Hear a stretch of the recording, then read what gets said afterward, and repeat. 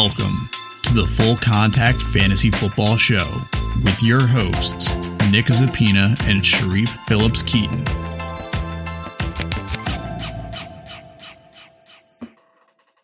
All right, everybody, welcome back to another fun edition of the Fantasy Football Full Contact. I got that backwards, but you got the idea. The Full Contact Fantasy Football Show. I am joined with Sharif Phillips Keaton. Sharif, what's going on? Nothing much, Nick. Just glad that I was able to win in all of my season-long leagues that I'm in, and also cash some money in DFS. It was one of few good weekends I've had so far this season. How about yourself? Yeah, I can't say that I'm having too much success right now in fantasy football. My Dynasty League team, which I thought was pretty darn good from the start, I've made some big moves to acquire young talent like CeeDee Lamb and Jonathan Taylor. Well, I mean, I never really saw CeeDee Lamb as a piece for this year, or maybe he could have been with Dak, but once Dak went down, he became more of a stash for the future. Anyway, my team is not doing too well right now. I scored 80 points in a Superflex league. So it's hard, but just trying to make the most of it. This week was a little bit extra weird because running back production was all kinds of awful, which you could... I think that this week, Kalen Ballage was one of the top performers in fantasy at running back, if that gives you an inclination of how bad this week actually was for the position. So we're going to get into that. So as always, what we're going to do is we're going to hit it kind of game by game, what we feel are the bigger stories, some things that have fantasy relevance and potential implications moving forward. So Sharif, let's start off with Thursday Night Football. Green Bay, San Francisco. Green Bay was expected to pretty much dominate this game like they did because of San Francisco's, laundry list of injuries. And one player who stepped up was Marquez Valdes-Scantling. He's a guy who has been pretty up and down throughout his career in Green Bay thus far. What are your thoughts of MVS? It was impressive to, as most people put it, actually see him hold on to the football for a change. He has had a case of the dropsies when it comes to 2020, and obviously since the draft, people have been talking about, who's going to be that second receiver behind Davante Adams, because, the Packers could use someone else to help provide a spark in the offense. It was supposed to be whatever wide receiver they would draft in the first round, but for some reason they draft Jordan Love, not to beat that over the head. And then obviously Allen Lazard looked to be that guy, but then he went down with a core muscle injury that needed surgery, but he's expected back soon. MVS played well, saw 4 targets, caught 2 of them for 53 yards and 2 touchdowns. And obviously, as you can imagine, he was going against either the 3rd best corner or the 4th best corner, maybe the 5th best corner for the 49ers. So, I mean, the matchup was in his favor, but obviously MVS has not impressed as much this year. Despite this performance, if he's on your waiver wire, at least in my opinion, I think you can leave him there because I still don't trust him. Yeah, I think that if you're in a really, really, really deep league, yeah, you can pick him up. But for the most part, MVS is a guy that I am leaving on the waiver wire because you look at his stat line, he ended up with 2 receptions. He just happened to turn both of those into touchdowns, which makes his fantasy day obviously good, but less predictable, less repeatable. And then you think about a guy like Allen Lazard, who is going to be returning at some point in the near future, we presume, and the potential target share could get even hairier for a guy like Marquez Valdes-Scantling. And then San Francisco had Richie James Jr. If you played Richie James Jr., please let me know. Send us a screenshot of your roster with Richie James Jr. in it, because I don't think anybody could have seen this one coming. The popular name was Trent Taylor, but then Richie James Jr. goes and actually produces what I believe was the number one wide receiver week this week. So props to him. Sharif, does he have any chance of replicating this performance? I think if they're still dealing with the various wide receiver injuries and or COVID-19 / reserve incidences, then yes. But since Thursday night, I think the only person who's really still in danger of not playing is Kendrick Bourne, who was put on the reserve, the COVID-19 / reserve list earlier in the week. I think it was like Monday or Tuesday. And then subsequently, guys like Brandon Ayuk were placed on that list. Not because they tested positive, but just because they were deemed high-risk close contacts. And then obviously Deebo Samuel wasn't going to play because he was dealing with, I think it was a hamstring injury or something of the sort. So as long as none of those guys are touching the field, then I mean, sure, I guess you could say Richie James Jr. can go out there and have that kind of performance. But it was just, I mean, he on pretty much most of his catches, there wasn't a defender within 10 yards, man. I'm pretty sure. Like, there wasn't any catches he really had to make that were that difficult, like not many tight window throws. I don't remember one that Nick Mullins actually completed that was a tight window throw, so a lot of them are open. And then you got to consider, Jimmy G suffered his second high ankle injury. And I think he's going to have to take a lot more time off. They said he won't need surgery, but he'll be out, I think, 4 to 6 weeks. Obviously, they didn't have George Kittle. So that's like 3 or 4 guys that are ahead of Richie James Jr. So as long as none of them are on the field, I mean, you could roll out Richie James, but I mean, you'd have to be exceptionally desperate. Yeah, I agree. I was reading a little bit on Richie James, and I try not to get ahead of myself and to take some of the things that I read in stride, if you will. And one thing said that there is like a 2% chance that Richie James becomes the next version of Antonio Brown. And I was like, man, 2%, that seems kind of high. I don't know. Like, Richie James Jr. is not a guy who is, totally exciting me. If you're, like I said, if you're in a really deep league, you can probably add a guy like Richie James, but it would be nothing more than a speculative ad, and probably a guy that you don't feel comfortable putting in your lineup until you see some semblance of consistency moving forward. Sharif, why don't you take us into the Denver-Atlanta game? All right. So Denver visited the Falcons. The Falcons did end up winning the game, but it definitely got sweaty late. The Falcons beat the Broncos 34-27. What I wanted to touch on regarding this game was wide receiver Jerry Jeudy for the Denver Broncos. Even though he was on the team with a losing effort, it was not because of him. Just wanted to point out his involvement on the offense. He received 14 targets, caught 7 of them for 125 yards and one touchdown, good for 18.5 fantasy points in half PPR formats. And I believe that's wide receiver 6 for the week. So, Nick, Jerry Jeudy has been coming on as of late. But do you think he's a guy you could start in your lineup? Say in a league you have to start 3 wide receivers. Do you think it's someone you can start with confidence? Not exactly with confidence yet to me. Now we know that Jerry Jeudy is a very, very talented player, has the potential to be the best wide receiver in this class. I have my reservations about, crowning him or anything like that as like a fantasy starter at this point, because I want to see him more with Drew Lock, and he is still only the wide receiver 37 on the year.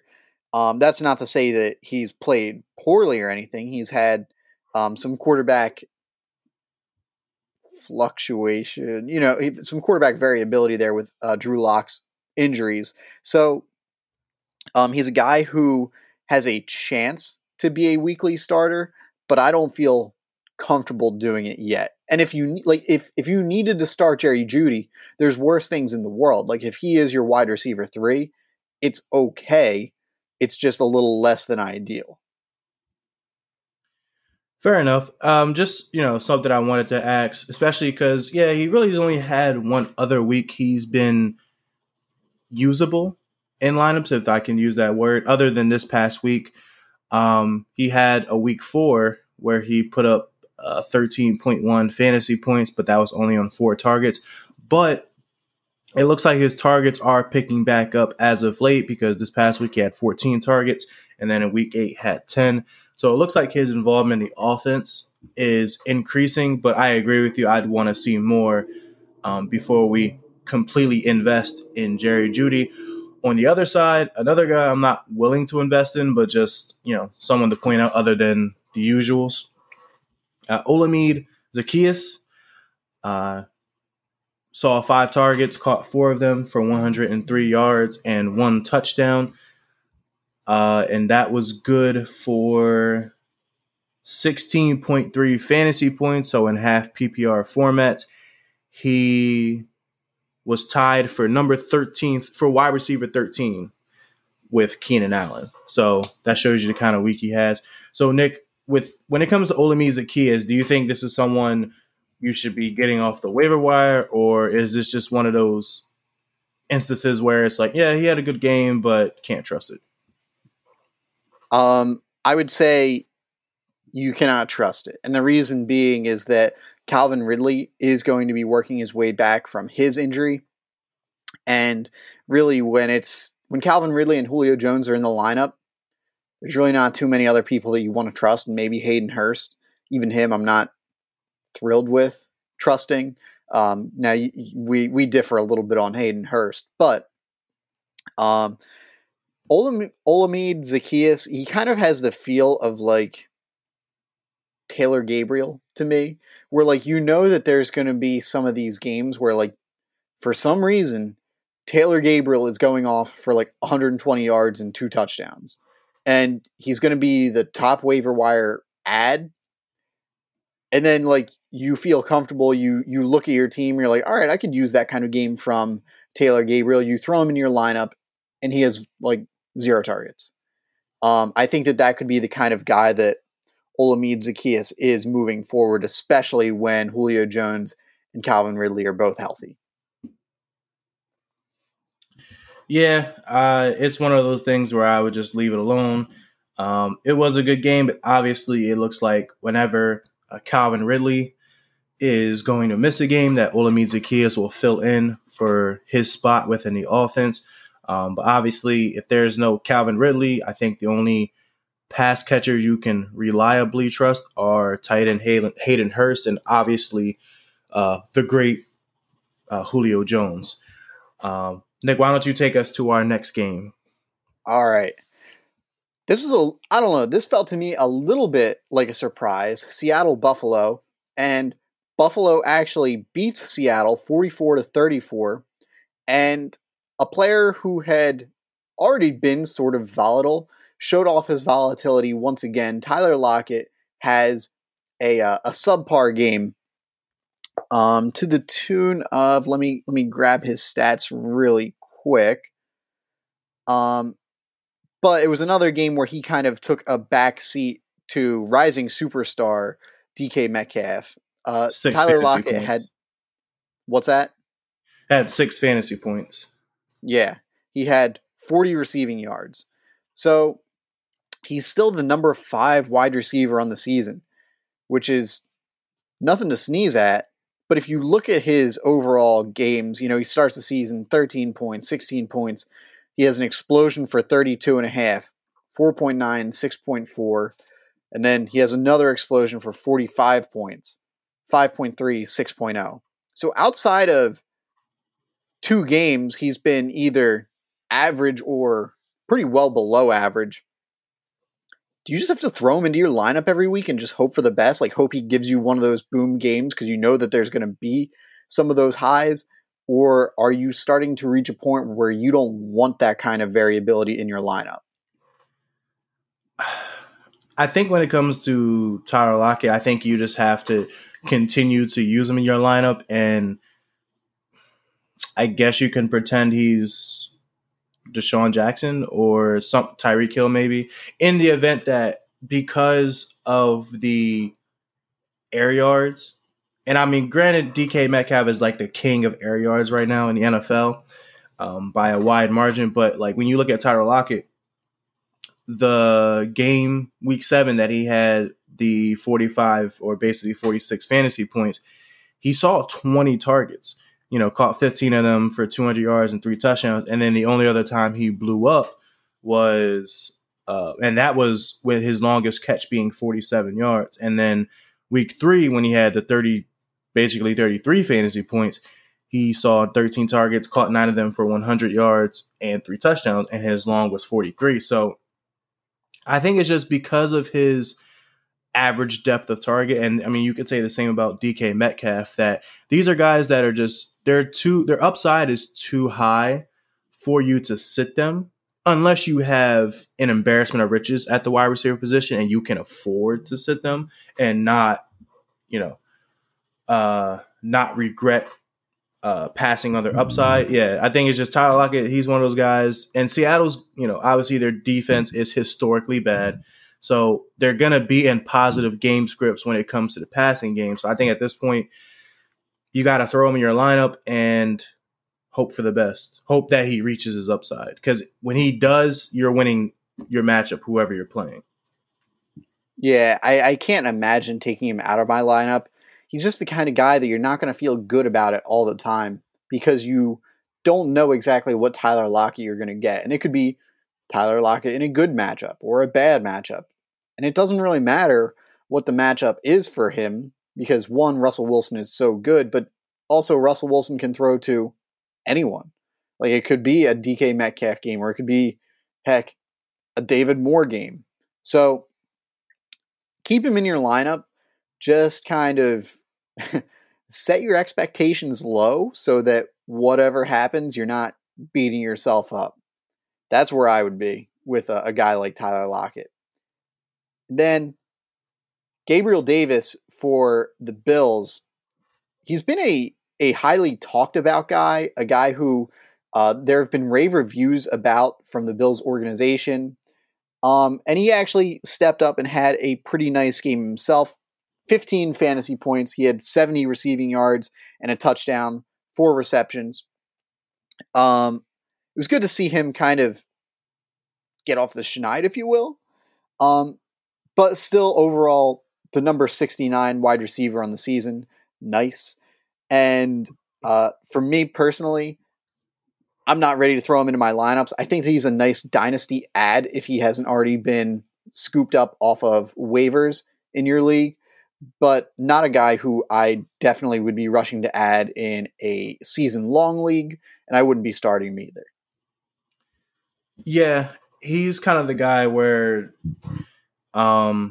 he just has to score a touchdown, and even then, that may not necessarily pan out his week. I mean, he's had 2 usable weeks if you're in a deep league. Obviously, this past week was his best performance because he caught 4 of his 5 targets for 70 yards and 1 touchdown, good for 15 half PPR fantasy points.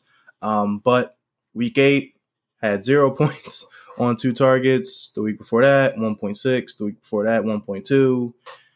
And then 8.3. So I think it's just the kind of guy where if you know Buffalo is going to be in that kind of game script like they were against the Seahawks, where pretty much it's who's the last one to score is the one who's going to win kind of thing, then you could probably plug someone like Gabriel Davis in. But if it's even like close to a normal game script or even just like a regular, like say the over-under is like in the mid-40s, I don't think you can play someone like Gabriel Davis. But if you know the game could reach the 50s, maybe the 60s, you could probably throw him out there as a dart throw.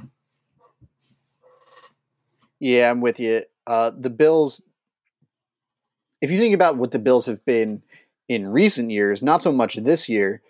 They've been a more run-heavy team, so you kind of still have that feel that the games are going to be a little bit more low scoring. But this year, the Bills have been one of the pass-happiest teams. Josh Allen hasn't run the ball as much as he was, and even guys like Devin Singletary and Zach Moss, who I think are, make up a talented backfield, I'll say.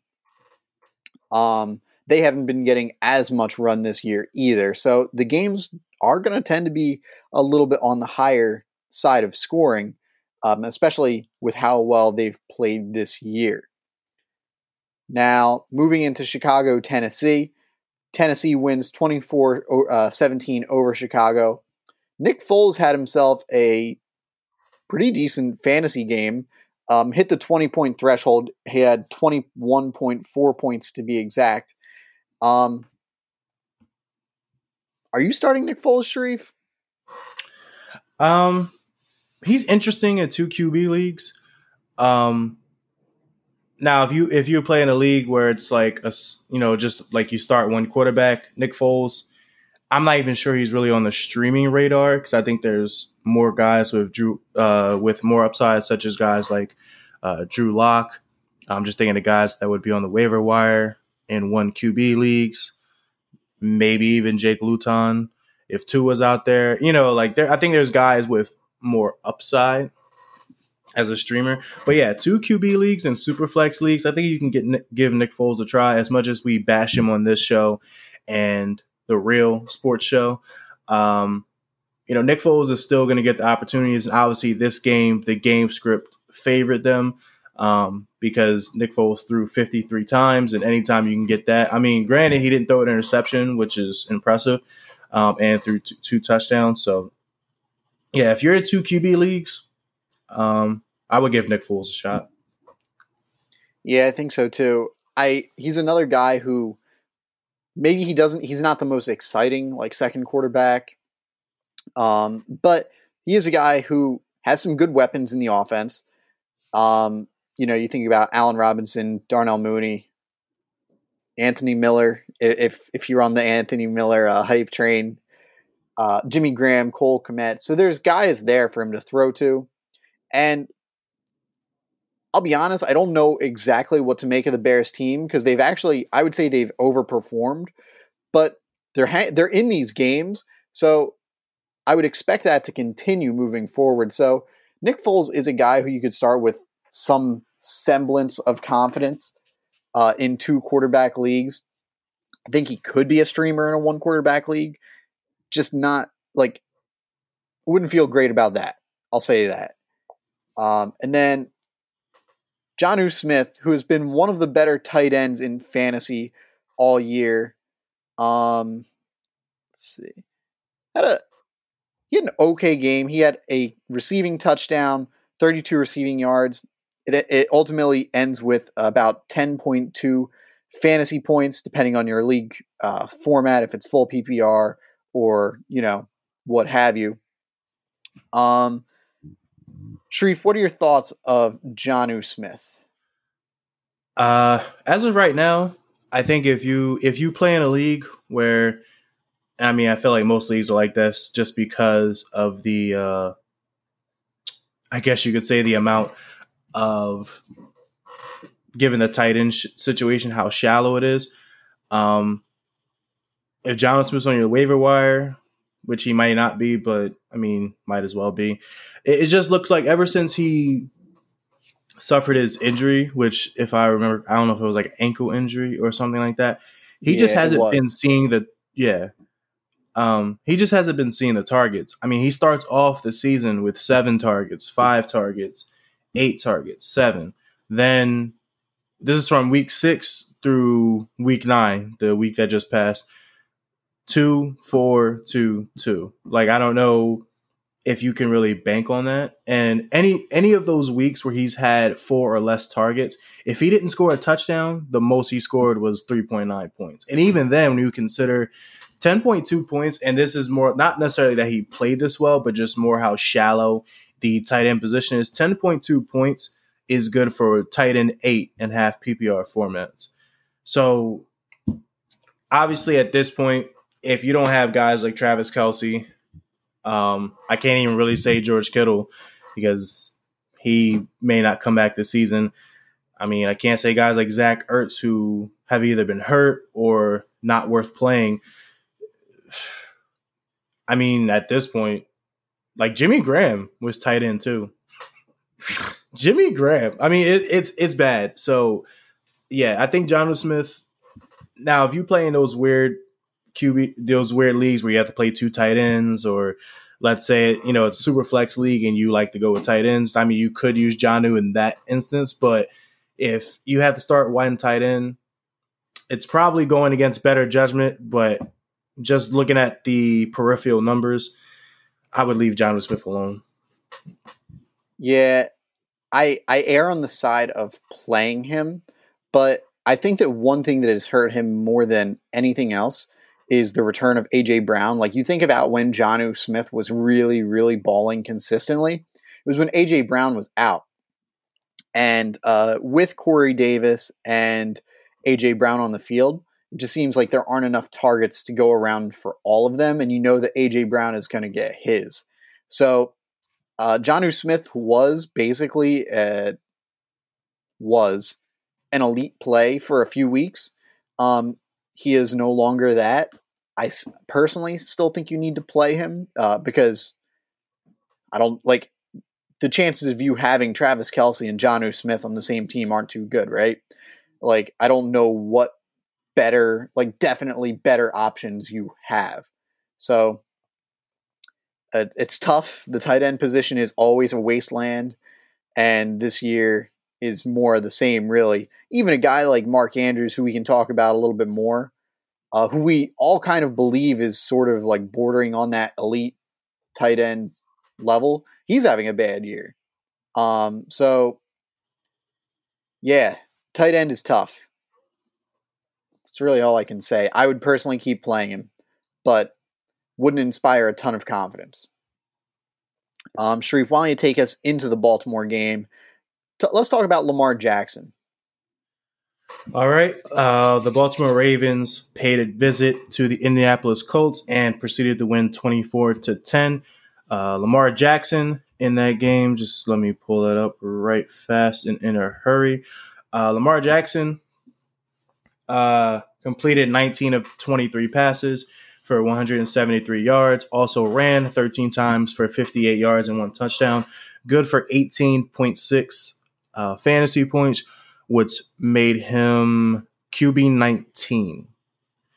So that's, I mean, if you have Lamar Jackson, you have to play him, because the way most draft boards worked out is that if you didn't take him by the 3rd round, some people were taking him as early as the 1st.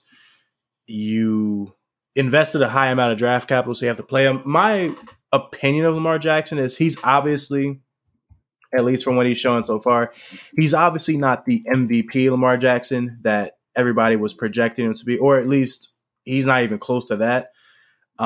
He's had a few weeks you can depend on, but it's just like,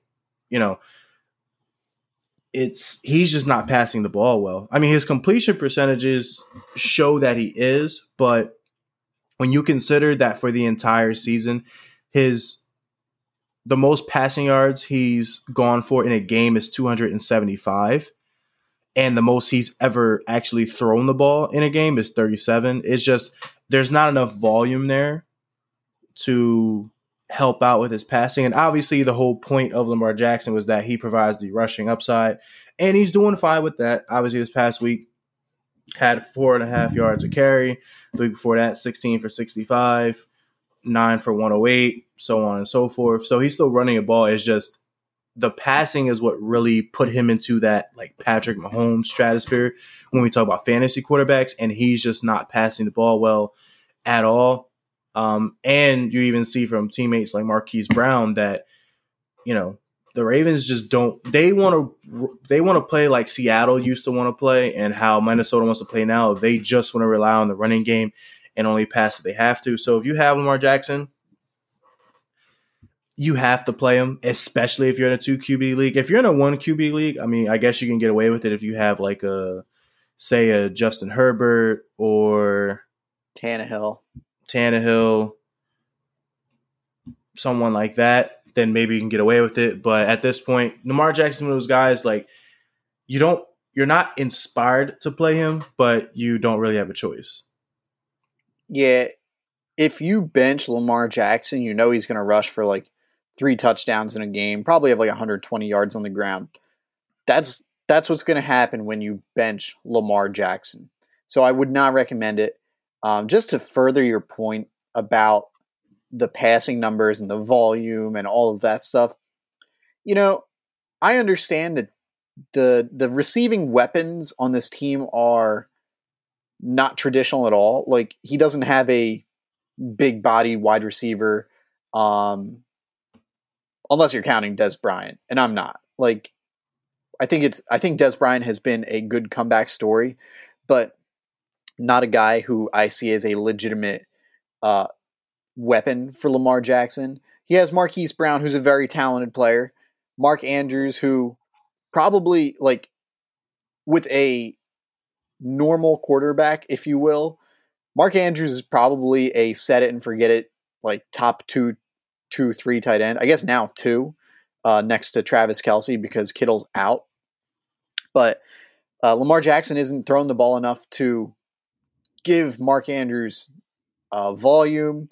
The touchdowns aren't there for Mark Andrews. Overall, the offense, even though the Ravens are a good enough team to win ugly, the offense doesn't feel like it's clicking pretty much at all.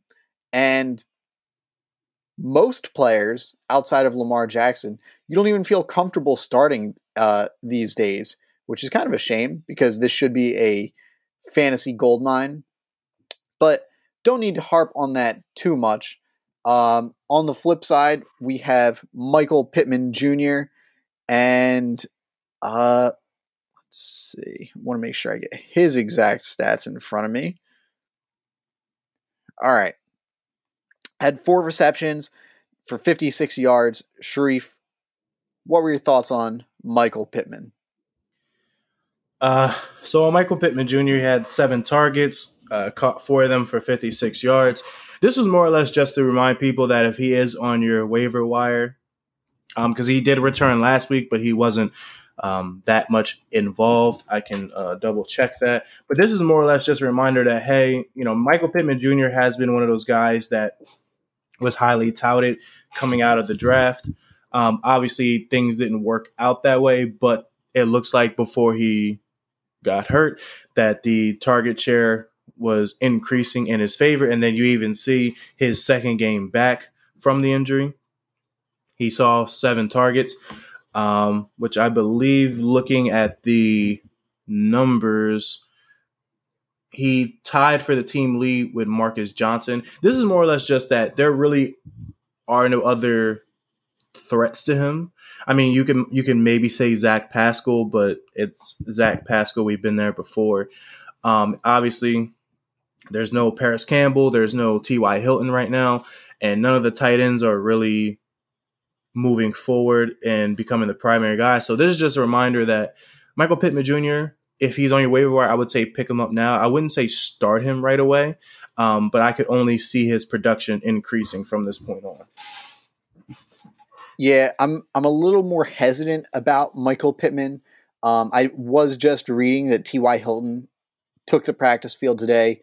It sounds like the Colts are kind of optimistic that he's going to be able to go this coming week moving forward.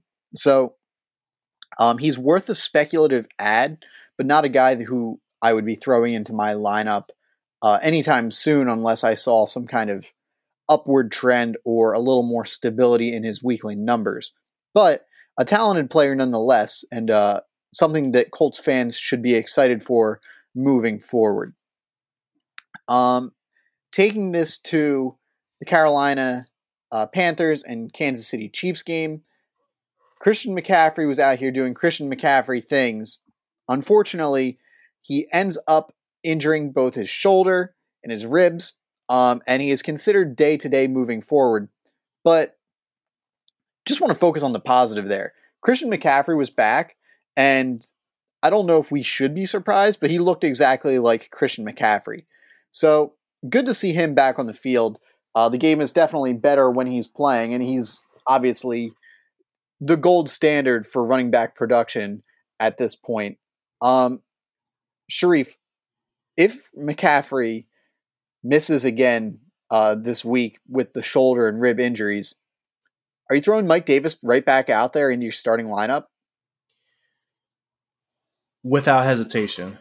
Yeah, I mean, the past couple of weeks lead into Christian McCaffrey returning. We're not promising for Mike Davis, but I mean, you just have to remember, and that was me hitting my mic. If the feedback hit, I do apologize. When you look at the games that Mike Davis had filling in for Christian McCaffrey, I mean, we remember week 2 when McCaffrey hurt his ankle in that game, and Mike Davis proceeded to catch 8 of 8 targets or 74 yards. But then the weeks after that, 15.1 fantasy points, 17.1, 20.9, and then obviously it dipped from there, which you could say was either tougher competition as they played teams like Chicago, New Orleans, and Atlanta. So you could say that the competition stiffened. But yeah, if McCaffrey is going to miss again, then you roll up Mike Davis. I would say surefire RB2. Yeah, I agree. I think that maybe Mike Davis performed just a little bit over his head in those first couple of weeks without McCaffrey. That's not to knock Mike Davis at all, but a lot of people were touting him as a set it and forget it running back 1, which might just have been setting the standards a little bit too high.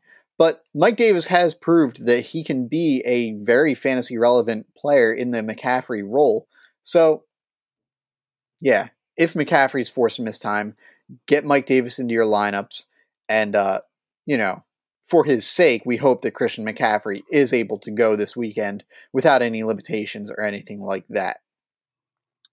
But looking at the other backfield, the Kansas City Chiefs have become basically a straight-up mess, which is a big shame because Clyde Edwards-Helaire has been good by every measure that you could ask for. He hasn't always gotten the red zone looks or anything of that matter, but he's been a very good player for the Chiefs. So this week, and I, again, just want to make sure that I get my numbers correct. This is actually from footballguys.com. So if you have a chance, check those guys out. Clyde Edwards-Helaire played 25 snaps. Darrell Williams played 18. And Le'Veon Bell played 19. So it was basically a fairly even 3-way split. Clyde Edwards-Helaire led, but it wasn't by a comfortable margin. This was always going to be the pickle once the Chiefs signed Le'Veon Bell. And how does this affect your decision-making if you own any of these guys? Probably not Darrell Williams, but especially a guy like Le'Veon Bell or Clyde Edwards-Helaire. It's tough. And what makes it even tougher is because the past couple of games for the Chiefs, I mean, this game was competitive, but it's been where the Chiefs look like they just abandoned the run. Against the Jets, I think CEH only had 7 carries, and I think Bell had, about the same amount, 4 or 5. And they were no threat of losing that game. Game script is just like, I don't know if this is just the way the Chiefs are changing. Like, they're going to pass no matter the game script. I would love to see the numbers of what their offense is like in a neutral game script and then see how it changes when they're down versus when they're up and, things like that, those third level stats. But honestly, I mean, Le'Veon Bell was always going to be a dart throw until we saw him get more involved. And at this point, he's basically a bench stash, basically as a handcuff. CEH, I want to say he's an RB2, but he's not even getting the opportunities of one. When you look at, he only scored 10.9 fantasy points. That puts him tied for running back 18, which still, makes him an RB2, but at the very low end And then you also have to consider running back was pretty rough this week. If you didn't have Dalvin Cook or Christian McCaffrey, that was pretty much it, because the third highest scoring running back was 15.9 points, and that was James Robinson. And then obviously McCaffrey had 32.1, and then Dalvin Cook had 38.2. So this was just a bad week for running backs, where as long as they scored 10 points, they were basically a starting running back, which, the average number is normally higher. I would say it's too late to sell high on CEH. So I think if you still have them, you just got to hold on to them and hope for better days. Yeah, and to me, the scariest thing about, all the stats, like obviously you look at his 10.9 points that he had in half PPR leagues, and you're like, all right, I can live with that. It's not good, but I can live with it, right? He had 5 carries. 5 carries. That's rough. Right. Like that, you can't have a... Let me rephrase. You cannot predict a decent fantasy game with 5 carries. Even if you add in his, 3 catches, 8 touches is not a fantasy relevant player. You know what I mean?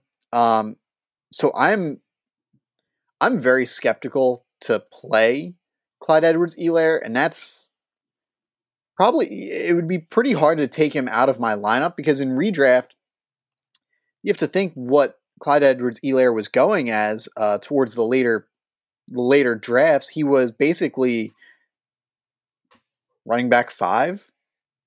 He was a, number 1. He was a first round pick. So it is hard to take him out of your lineup, understanding what you have invested in him. And even knowing how talented he is, it's just the production it's not predictable enough for you to say that he's going to produce. And it's scary. And if I did have an embarrassment of riches at running back, think about a guy like James Robinson, who might not have cost you anything. You might have been able to pick him up off of waivers. I would be hoping that I was able to bench him, but it's probably hard to. All right. Sharif, why don't you talk to us a little bit about your favorite Lion ever, the one and only Marvin Jones Jr. It's a great joke. But yeah, the Lions visited the Vikings and lost 34-20. Marvin Jones, surprisingly, well, I guess not surprisingly, because Kenny Golladay missed the game with a hip injury, and obviously there was no one else.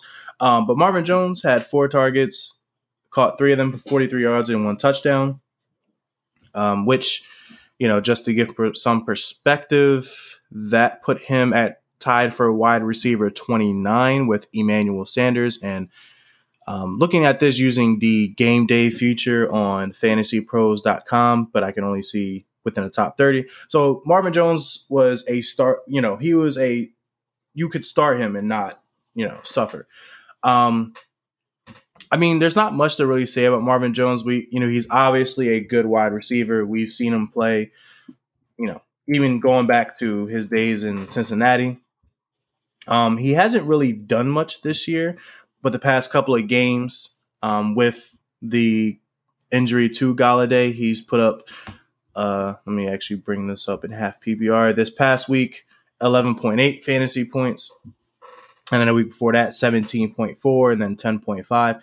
So it looks like he's staying involved in his offense. And I think if you have Marvin Jones, as long as Kenny Golladay is missing the game, you can roll out a Marvin Jones as a flex play. 100%.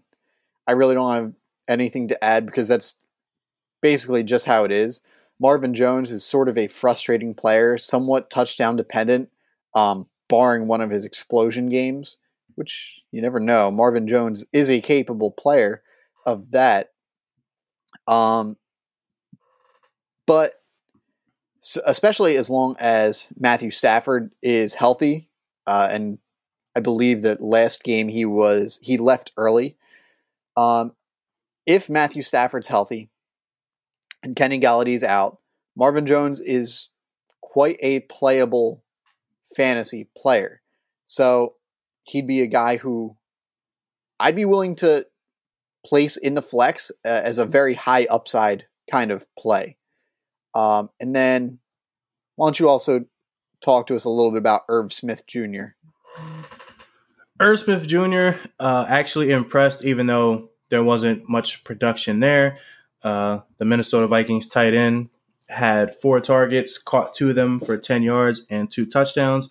So, I mean, not much there in terms of yardage, but as you can imagine, because of how shallow the tight end position is, 14 half PPR points puts him at tight end 3 behind Jimmy Graham and Travis Kelce.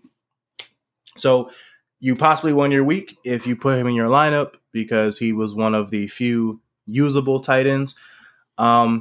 He hasn't really done much this year, and I believe he's pretty much been splitting the snaps between himself and Kyle Rudolph. So, and yeah, I mean, when you look at this was clearly his best game, and then the next best game was week 6 when he had 9.5 fantasy points on 5 targets. So, if you have Irv Smith, and I mean, this might be the same route as like the Jonnu Smith take I had. If you play in a league where it's, super flex and or a 2 tight end league, if your commissioners are that outside of the box, you could roll out Irv Smith. Otherwise, if it's a league where you only have to play 1 tight end, you can leave Irv Smith on the waiver wire. Yeah. I think that Irv Smith is a nice dynasty stash. I think that someday he's going to come into his own kind of in the Evan Ingram mold of tight ends, which is, you think of undersized but physically gifted athletic players.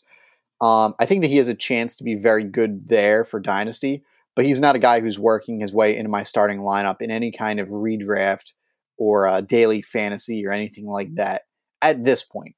I like Irv Smith. I think he's going to be a pretty good player. But he just hasn't worked his way into like fantasy consistency just yet. All right. So taking it to another divisional game, New York Giants took on the Washington football team, and it seems like the Washington football team is the only team that the Giants can beat. They actually won this game 23-20. I kind of expected the football team to get this one, but we've been talking a lot about tight end and how dreadful the position is this year. So let's talk a little bit about Evan Ingram, who ends up with 5 catches for 48 yards and a touchdown, which obviously puts him as one of the top players at the tight end position this week. Overall, I would say it's been an up and down year for Evan Ingram, and he's been a pretty scrutinized player, but he is tight end 10 on the year.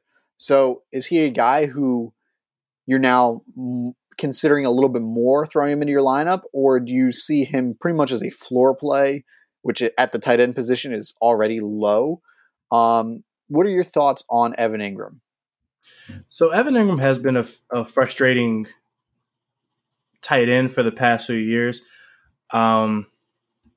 mostly because of what we've seen from him. His best year obviously was his first year in 2017, where he saw 115 targets and got 722 receiving yards, 6 touchdowns, and ever since then it's been injuries and inconsistency that's gotten in the way, and more or less this year has just been inconsistency. So he's been hard to trust, even though he is getting a healthy target share. So it's not like he's someone you can bench, because if you can get your tight end to have 10 targets, I mean, even good tight ends don't even get half of that. When you think of someone like Mark Andrews, Zach Ertz gets peppered with targets, but he just haven't done much with them. So I think if you have Evan Ingram, I think you could take this chance to sell high if there even is a possibility. This is his first receiving touchdown of the season. So anyone who may be hurting at tight end, say they have to start someone like, I don't even know if I can go low enough on this chart. Say they have to start someone like, let's just put a name out here.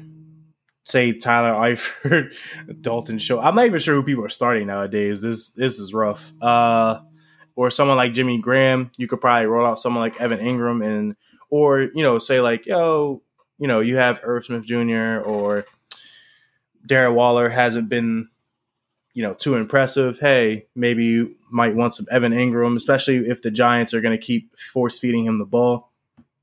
I mean, I have no interest in Evan Ingram, but I would say just based off of opportunities, I mean, the guy is getting 7-8 targets a game as a tight end in an offense that's going to be in negative game scripts in pretty much every game they play.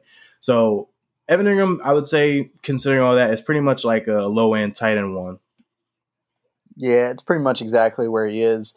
Evan Ingram is a talented player, but the Giants haven't been able to really unlock him since his rookie year. Which is a shame because he can be a very, very good player, but you just haven't seen enough to feel comfortable starting Evan Ingram, especially this year. If you think about his games, give me a second, I'm going to pull up his game log. I believe that this was his first week topping 10 points. So, all right, week 1, 1.9, 9.5, 3.7, 6.5, 9.0. 4.0, 7.9, 9.5, and this week he finally hit 13.3. So that's a lot of numbers. Anyway, all I'm really saying is those games outside of this week are not really winning you anything. And it just so happens to be that he hasn't had his bye week yet. And the position is so bad that he still manages to be the tight end 10. So you can play him. My inkling is just that he's probably not winning you anything. You hope that he just doesn't lose anything for you. You know what I mean? Right. Yeah. So Evan Ingram is a totally unsexy kind of most of the time floor play.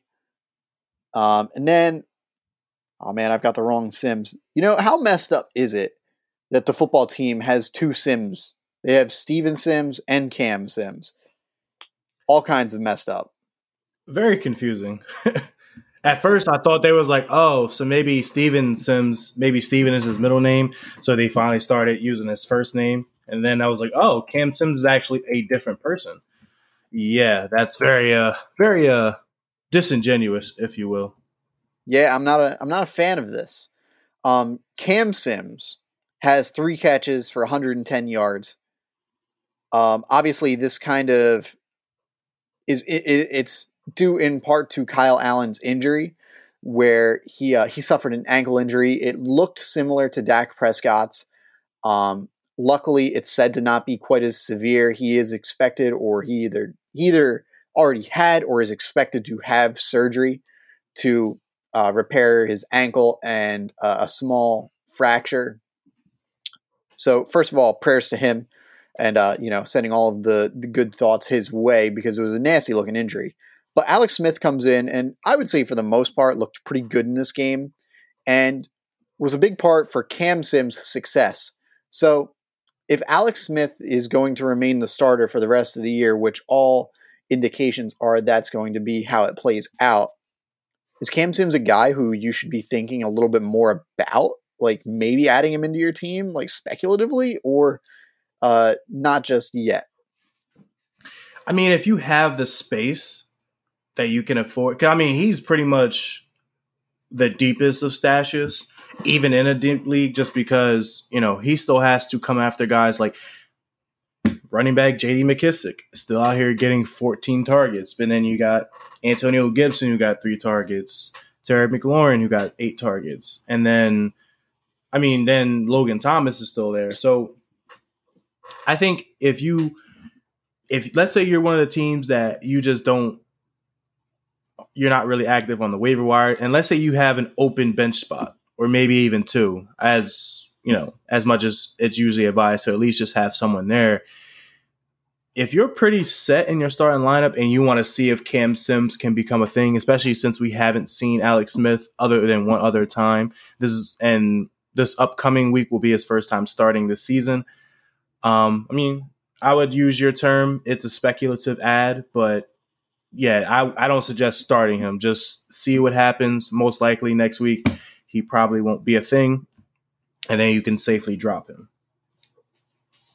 Yeah, that's pretty much how it most often works out with a guy like Cam Sims, and that's nothing to knock him, but you see it a lot where a guy flashes and you get your hopes up, you add him to your team, maybe you even start him, and then obviously like because he doesn't have the pedigree or the trust of his coaching staff, doesn't usually end up repeating that kind of standout performance. So he is worth the ad, especially in the deepest of leagues, like Sharif was saying. But do not put him in your lineup and expect anything close to his 3 catch for 110 yard performance. All right. Then Jacksonville. Houston ekes this one out 27-25. And one of the stories of this game was David Johnson goes down with a concussion, and Duke Johnson actually stepped up and put up 13.3 fantasy points in a half PPR league. I believe that even though I think that David Johnson has had better finishes per game, like in terms of points, I believe that this week was the highest a Texans running back has finished in terms of running back rankings at the end of the week. So, and it was Duke Johnson with his 13.3 points. Like we said, it was a bad week for the running back position. If David Johnson is set to miss any time, where would you have a guy like Duke Johnson ranked? Well, I mean, if he doesn't get the touchdown, and I mean, obviously these are statements people hate because it's like it's a part of the game. But let's just say, he wasn't particularly impressive on the ground. 16 for 41. That's like, not even 2.5 yards a carry.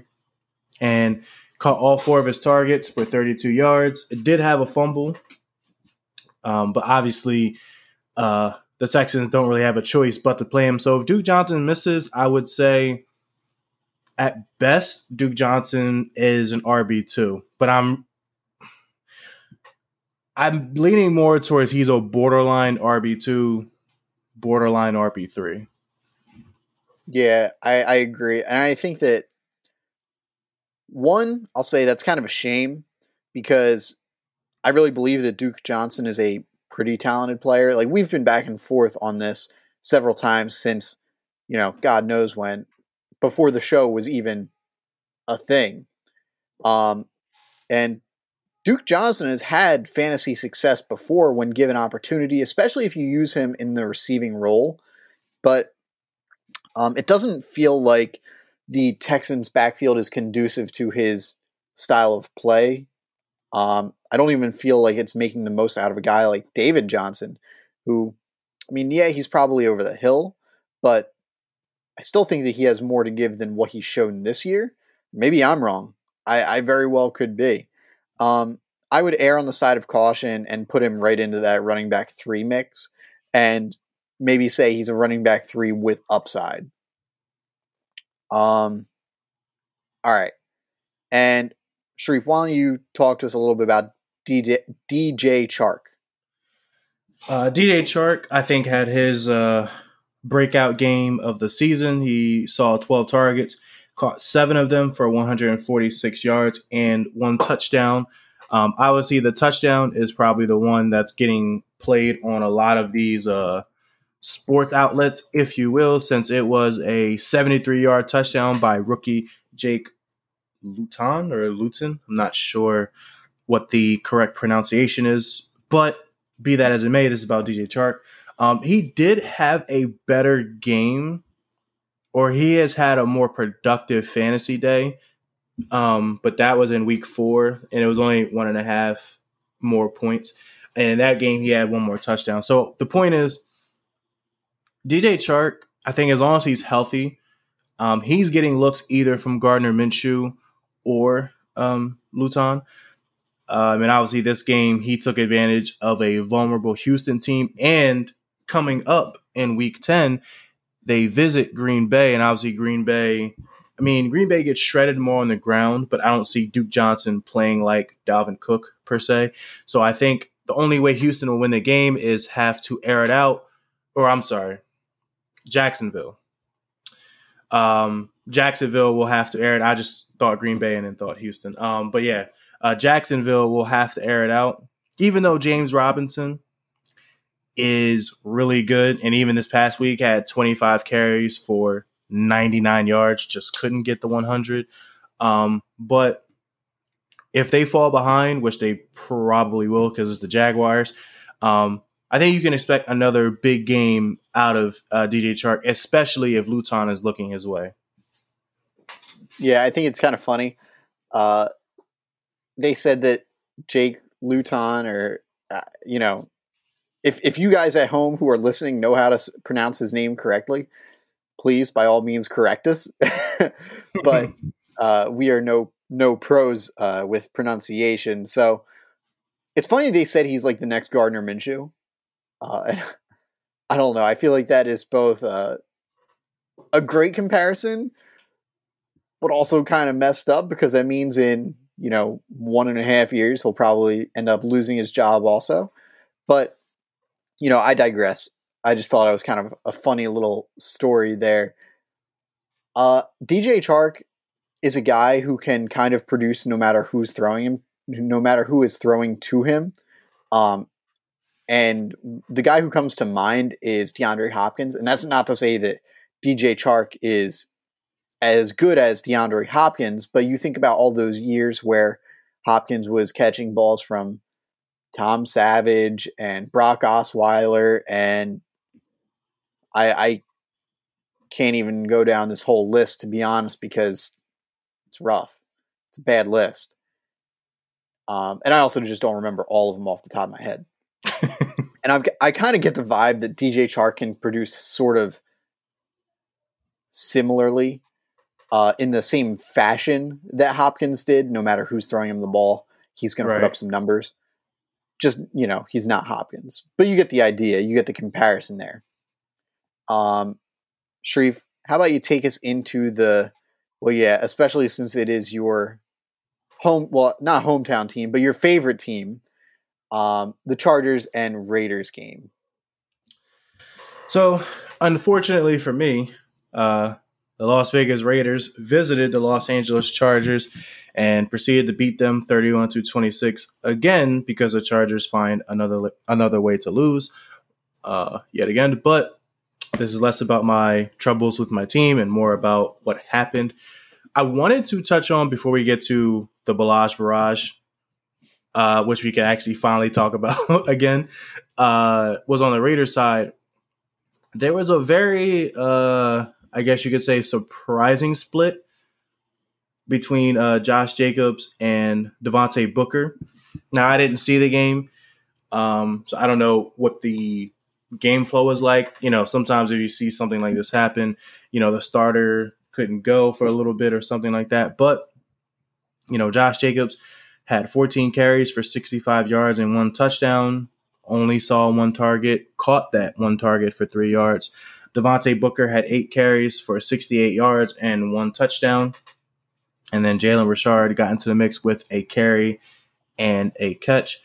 And I really just wanted to bring it up because we just saw the previous week, I believe against the Chiefs, that Josh Jacobs had 31 carries. And not that I was expecting to get 31 carries, but I guess my question is it troubling that now Josh Jacobs is basically splitting touches in this fashion with someone like Devontae Booker?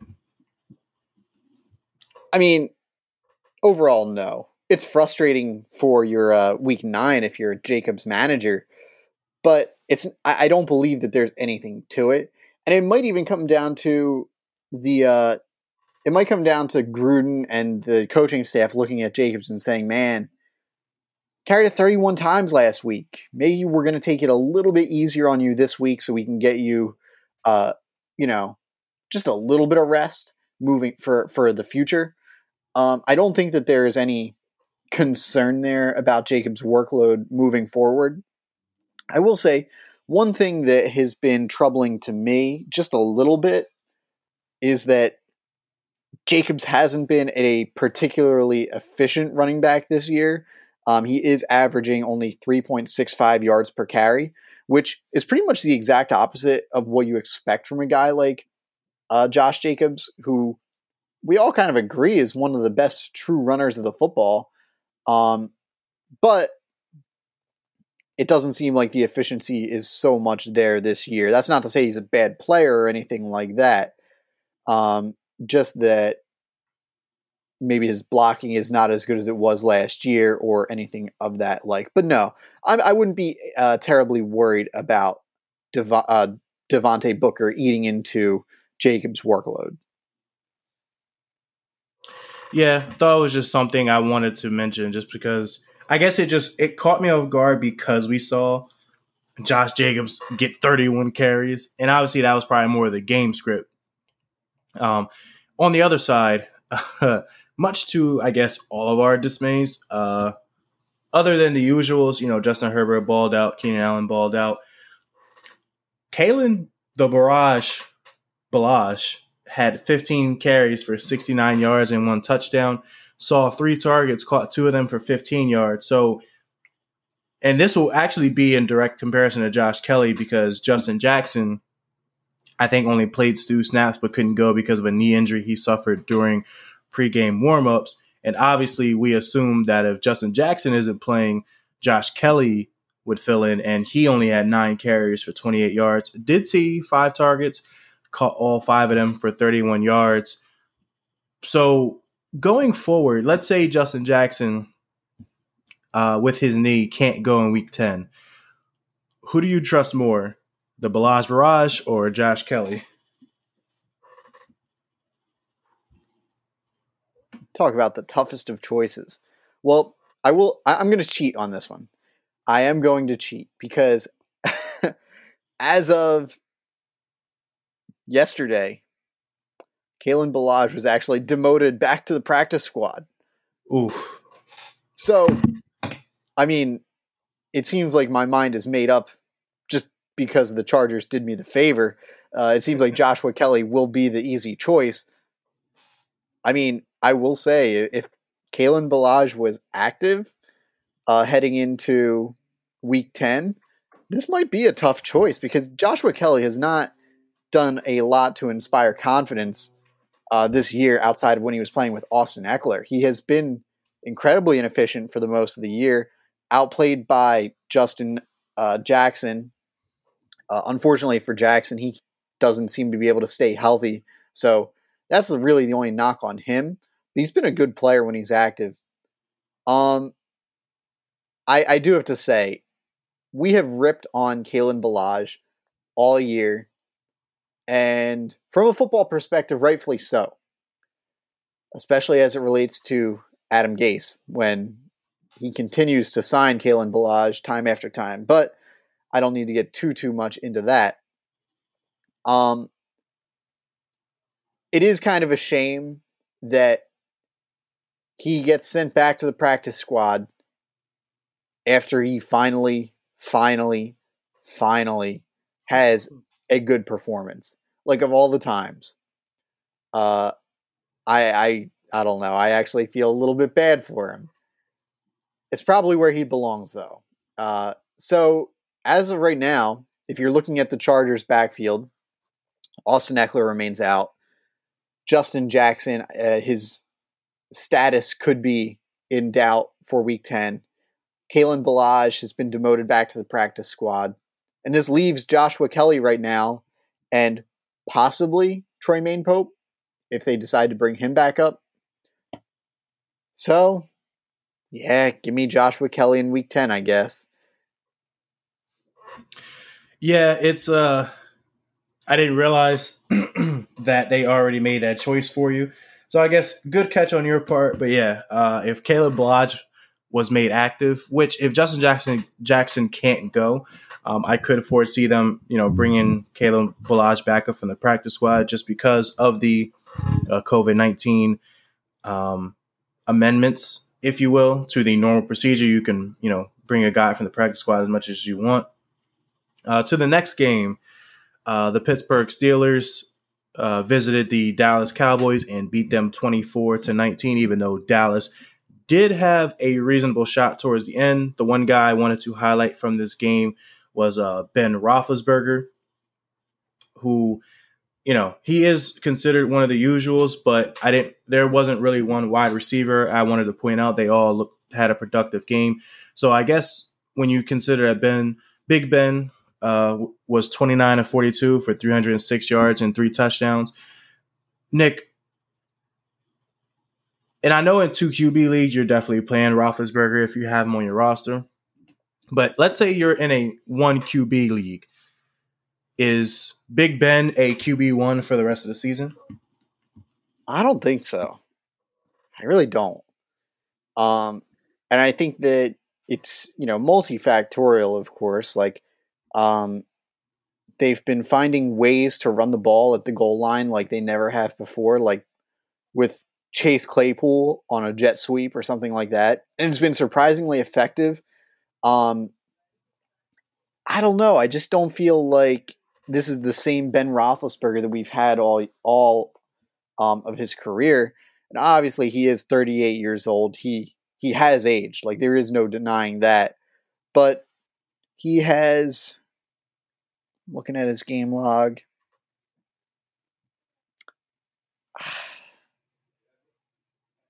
he's never thrown up a straight up dud. So I'll say that. That's a good thing. But it doesn't seem like the boom games are there either. Like, he doesn't hit the 20-point threshold, which personally, 20 points is where it's my cutoff for like a good fantasy game from your quarterback, right? And he hasn't hit that a lot either. So I don't know. I'm hoping to fade Ben Roethlisberger if I don't have better options. And that's just kind of where I'm at. I think that there's a case to be made for him as a quarterback 1, but I don't think I would. Fair enough.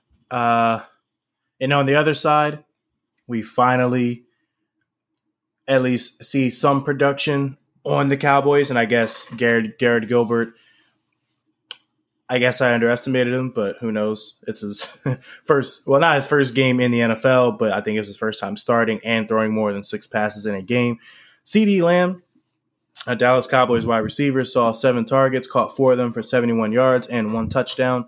Did have 1 fumble, but was still good for 13.1 fantasy points. Is CeeDee Lamb back on the radar as someone you can trust as a flex play, or are you waiting to see more evidence of what this team looks like, especially with Andy Dalton waiting to come back off the COVID-19 reserve list? Yeah, I'm a big fan of CeeDee Lamb. I think he's a very, very, very good player. But I need to see a lot more to have any confidence in starting CeeDee Lamb at this point. Just because, like, you think about how drastically different this offense has been under, the myriad of quarterbacks that they've had to play this year. Like, the offense was humming with Dak Prescott, and then we saw it for a little while with Andy Dalton, and frankly, it looked bad. It looked really bad.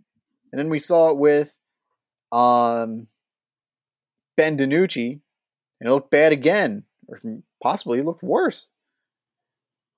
And then it did look good with Garrett Gilbert, but they said that they're going back to Andy Dalton. So I need to see more of a connection with really not just CeeDee Lamb, but any of the Cowboys receivers. I need to see them have some kind of rapport with Andy Dalton before I'm willing to really put any of them in my lineup, unfortunately. Makes sense. Yeah, I definitely don't blame you there. I'm not trusting anyone on this Cowboys offense. I mean, I have Ezekiel Elliott in a league that we play in together, and I don't even really trust him, but he's just one of those players, and I guess Amari Cooper fits in the same mold, is that they're too good to not play them, because if there's ever a game where they catch on, you're going to regret not taking advantage of their upside. But the floor for the Cowboys ever since the Prescott injury happened has been ridiculously low. So it's just hard to trust anybody at this point. But eventually Andy Dalton will come back, and hopefully he'll steady the ship a little bit, and then maybe you can start trusting them. Okay, we got 3 games left. So, Nick, why don't you take us to the Dolphins-Arizona game? All right. So Miami wins this one over Arizona 34-31. And I would say it was the first game from Tua where you saw him and you were like, okay, all right, that looks good. Now, obviously, this is his second game, his second start of the season. And he finishes with 21.42 fantasy points if you play if you use the Sleeper app, which kind of distributes points a little bit differently than, say, ESPN. It doesn't give full points for 25 passing yards. So he also chipped in 35 yards on the ground on 7 carries. Personally, my take on Tua is I'm not really ready to throw him into my starting lineup yet. I think that he should absolutely be snagged in pretty much any league because the upside there could be tremendous, considering especially how well this Miami Dolphins offense has run pretty much all year. And the receiving talent that they have there, think about Preston Williams and Devontae Parker, Mike Gesicki, no longer can say Isaiah Ford since he was traded to the Patriots. But there are receiving options there and talented ones at that. So Tua Tagovailoa could be a guy who potentially is like a borderline quarterback 1 in 10-team leagues.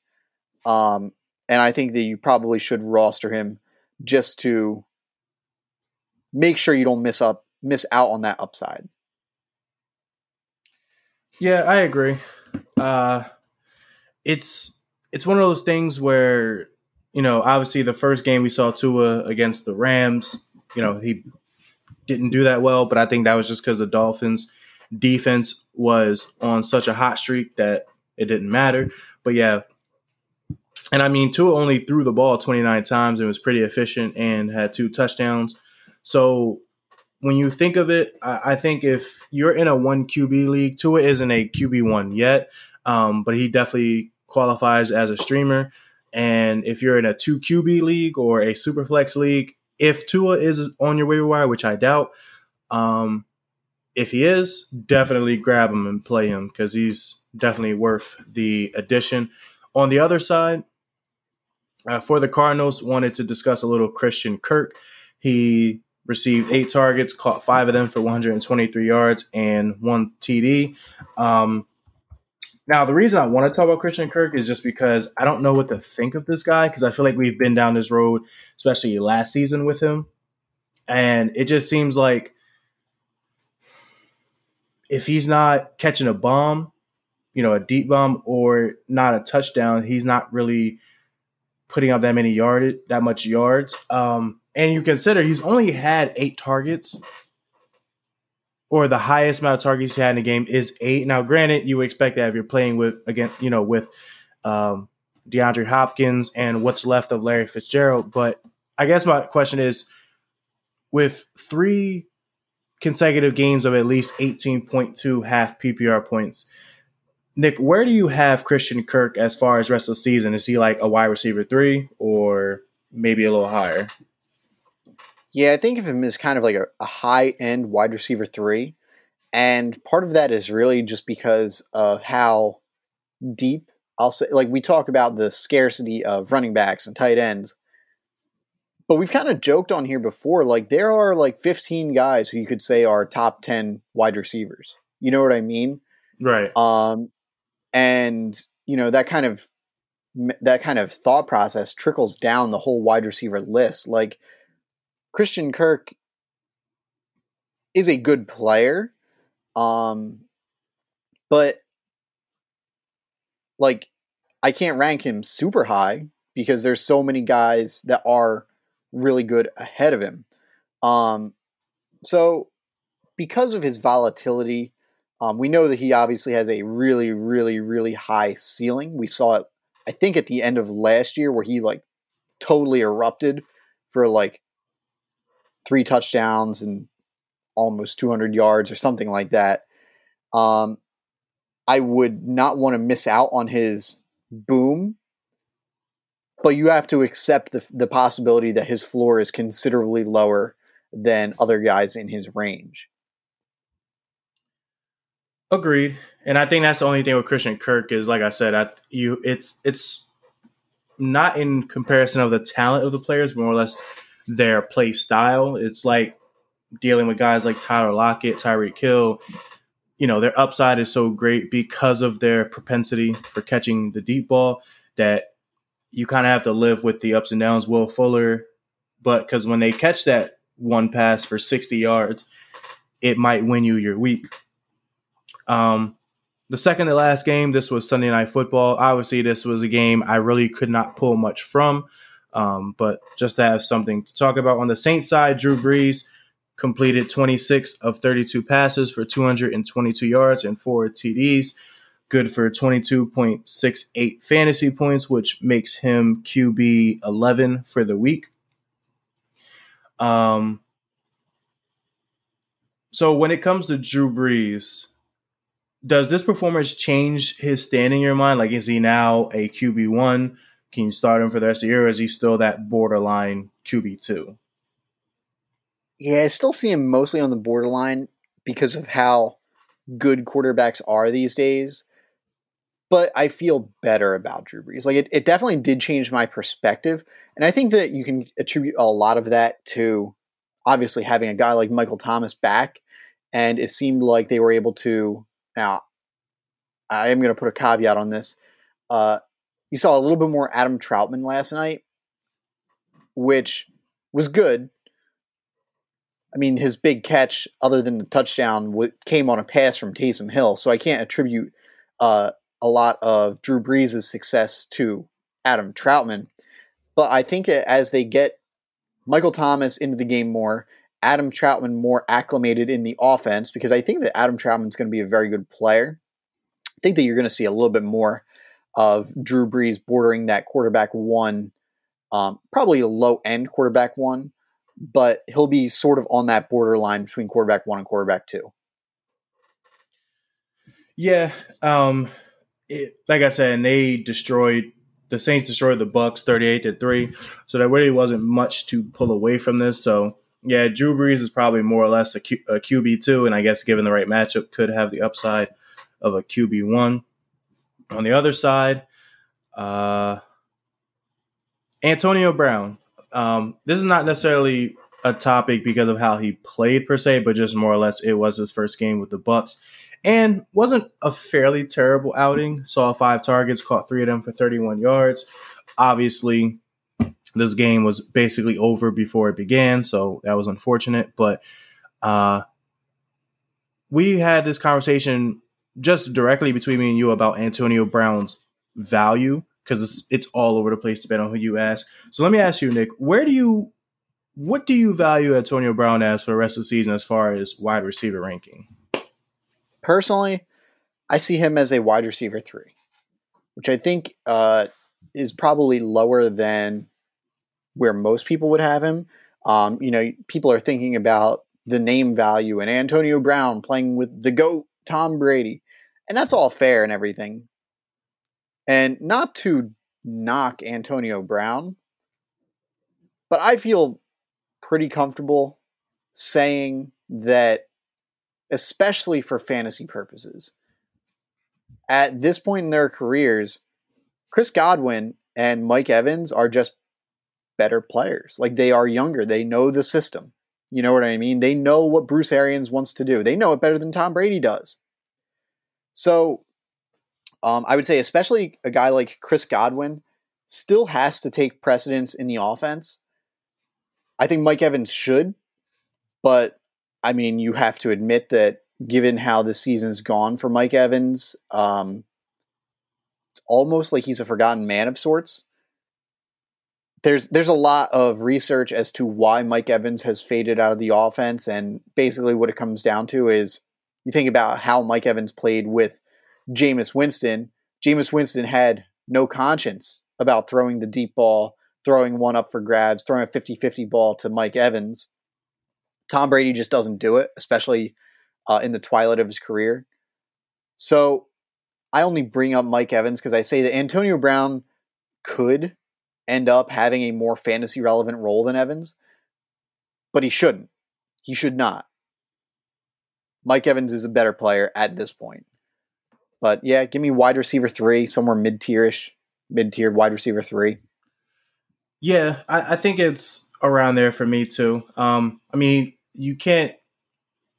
I guess people are looking at the upside, and obviously, I don't think he won't be a wide receiver 1 the rest of the way.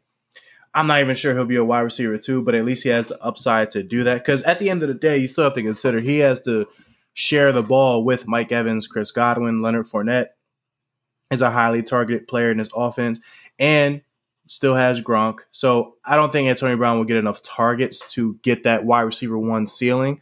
He possibly could get that wide receiver 2 ceiling, but I think that would have to come if Chris Godwin misses more games for various ailments. That's the only way I see it. So I think right now, Antonio Brown's wide receiver 3. I could say he'll probably be like a wide receiver 4. Just because if Chris Godwin is healthy and no one else really gets hurt, I just don't see Antonio Brown getting the target share that he would need to be a wide receiver 2. Nick, why don't you cap us off with the Monday Night Football game we all love to see? We all love to see? Well, we'll talk about it. All right. So it was a divisional game. Patriots and Jets. I got to say, the Patriots eked this one out 30-27. It was probably the ugliest Patriots win I've ever seen. One of the ugliest games I've ever seen. It was a total snooze fest. It was a good game competitively, but it was like both of these teams were taking sucker punches at trying to lose. Like, it was just a terrible, terrible game. But the bright spots in it were a couple of receivers. Jakobi Meyers, he basically played out of his mind yesterday. He was Cam Newton's favorite target, and to get his complete stats, all right, he had 12 catches for 169 yards. I'm going to be honest, I'm kind of dumbstruck. Like, I don't know exactly what to make of Jakobi Meyers. It seems like he has some rapport with Cam Newton, so that's good. But I just can't see this ever happening again for him. And maybe I'm wrong. Are you a little bit more forgiving, I'll say, of Jakobi Meyers? Do you think that this could be more legit than not? It's possible. I'm not willing to bet money on it to show how serious I am. But he did look impressive out there. I mean, you have to consider he is playing against the Jets. Obviously, all of the receivers that have gone against the Jets have looked good. But, I mean, he's obviously getting the target share because I think the next highest targeted person was Damiere Byrd with 9 targets. And Meyers saw 14. So I think it's there, especially if he's going to be the number 1 receiver. I don't think he'll put up a wide receiver. I think this put him at wide receiver 6 with 22.9 half PPR points. I don't think you can expect that. He seems more like a wide receiver 3, but he has that wide receiver 2 upside because if he becomes Cam's favorite target, I don't see the Patriots really getting out to many positive game scripts as far as running the ball. So, I mean, Jakobi Meyers, I think you can start him, but definitely temper expectations. Yeah, I think that I'm going to err on the side of caution a little bit more on this one. I just can't see him doing this again, or really anything close to it. I don't mean to be a Debbie Downer, if you will. I just don't think Jakobi Meyers is that good. Like, he had a great game. I'm not going to take that away from him. I just don't think he is a incredibly talented player. So I am just kind of, I'm going to let Jakobi Meyers do his thing, and I'm not going to touch him personally. I understand the allure. Like, I understand why people would want to take that chance on him. And if you have the roster spot, it makes a ton of sense. I'm not ready to do so myself. But we had another player, former Tampa Bay Buccaneers wide receiver, and now Jets wide receiver, Breshad Perriman. He kind of went off himself yesterday. It seems like Breshad Perriman goes off late in the season. Like, he did it last year when Chris Godwin and Mike Evans were hurt for Tampa Bay.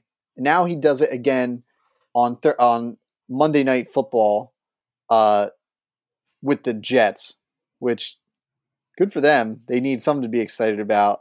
But what are your thoughts of Breshad Perriman? Sort of like what you said, he just has a knack. And obviously, the first half of the season, he had trouble staying healthy. I think he had a number of ankle injuries. So it's good to see that he's healthy. And obviously, Joe Flacco, and this is obviously not going to be part of our analysis, but Joe Flacco looks like the better quarterback right now. I mean, Sam Darnold, I can't even remember him taking a shot deep. And Joe Flacco will air that ball out, and that obviously helps someone like Breshad Perriman. I don't want to read too much into it. I think at best he's a wide receiver 3, just because it is still the Jets and they just struggle moving the ball. But he could have games like this, especially if you can catch a deep one. So I would say you can start him as a flex play if you're desperate. And it's possible he could reach that wide receiver 2 ceiling. Yeah. You know what I think of Breshad Perriman? I think that if you're looking at your matchup and you are projected to lose by like 15 or 20, Breshad Perriman is the kind of guy who you can throw into your lineup. And I mean, obviously the floor is pretty low, but the ceiling is high on a guy like Breshad Perriman. We've seen it. We've seen him explode before. And if everything goes right for Breshad Perriman, he can carry you to victory. I mean, it's not a sure thing, but I think that if you're looking at your projections and, you believe in your projections, if you're expected to lose by a significant margin, he makes sense as a flex play with very high upside. Agreed. Yeah, it's the kind of thing where I think it's just he's one of those high upside guys, but his floor, just because of his style of play and also his team is pretty low, so just be prepared for the wild variation, and that is week 9. Nick, any last thoughts before we go? None really. It was a pretty quiet week across football. Well, I'll say across sports in general. But we're going to be having our main show on Thursday, so look out for that as well as this one. We hope that this show, gave you all of the fantasy news and updates that you needed. So as always, give us a follow. Send us whatever you want us to cover. If there's any particular guys that you would like for us to look at in depth or anything like that, talk about, we'd be glad to do it. So, yeah, follow us on Instagram, on Twitter, at Full Contact Pod, all that good stuff. Hope that you guys won your week 9s, and we are approaching the playoffs, so hope that you guys are on track to win and make the playoffs in all of your leagues. Sharif, how about yourself? Just as we continue to stress, I know with these recap shows, we mostly touch on what happened and if there's any people worthwhile getting off the waiver wire based off the game, we point that out. But this is just a reminder, just for someone like myself, just because it happens whenever you don't realize it. Just make sure to keep scouring your waiver wire. We use this app called Sleeper, which it lets us know when anyone has been dropped. And normally with leagues like ESPN, you have to have them on your watch list. But with something like Sleeper, you don't really have to. So if you're not playing on Sleeper, you're playing on traditional sites like ESPN and Yahoo, just please make sure to keep scouring your waiver wire because you never know who's been dropped. 100%. Some guys have shorter leashes for their players. So you can find a league winner on your waiver wire tomorrow, assuming that's when your waivers go through. So without any further ado, thank you all for listening. We very much appreciate it. If you feel so inclined, we would love if you left us a review or something like that. So, thank you all very much. Hope you have a good week 10 and hope that you're all well in your personal lives. So, thank you all, and we'll see you on Thursday.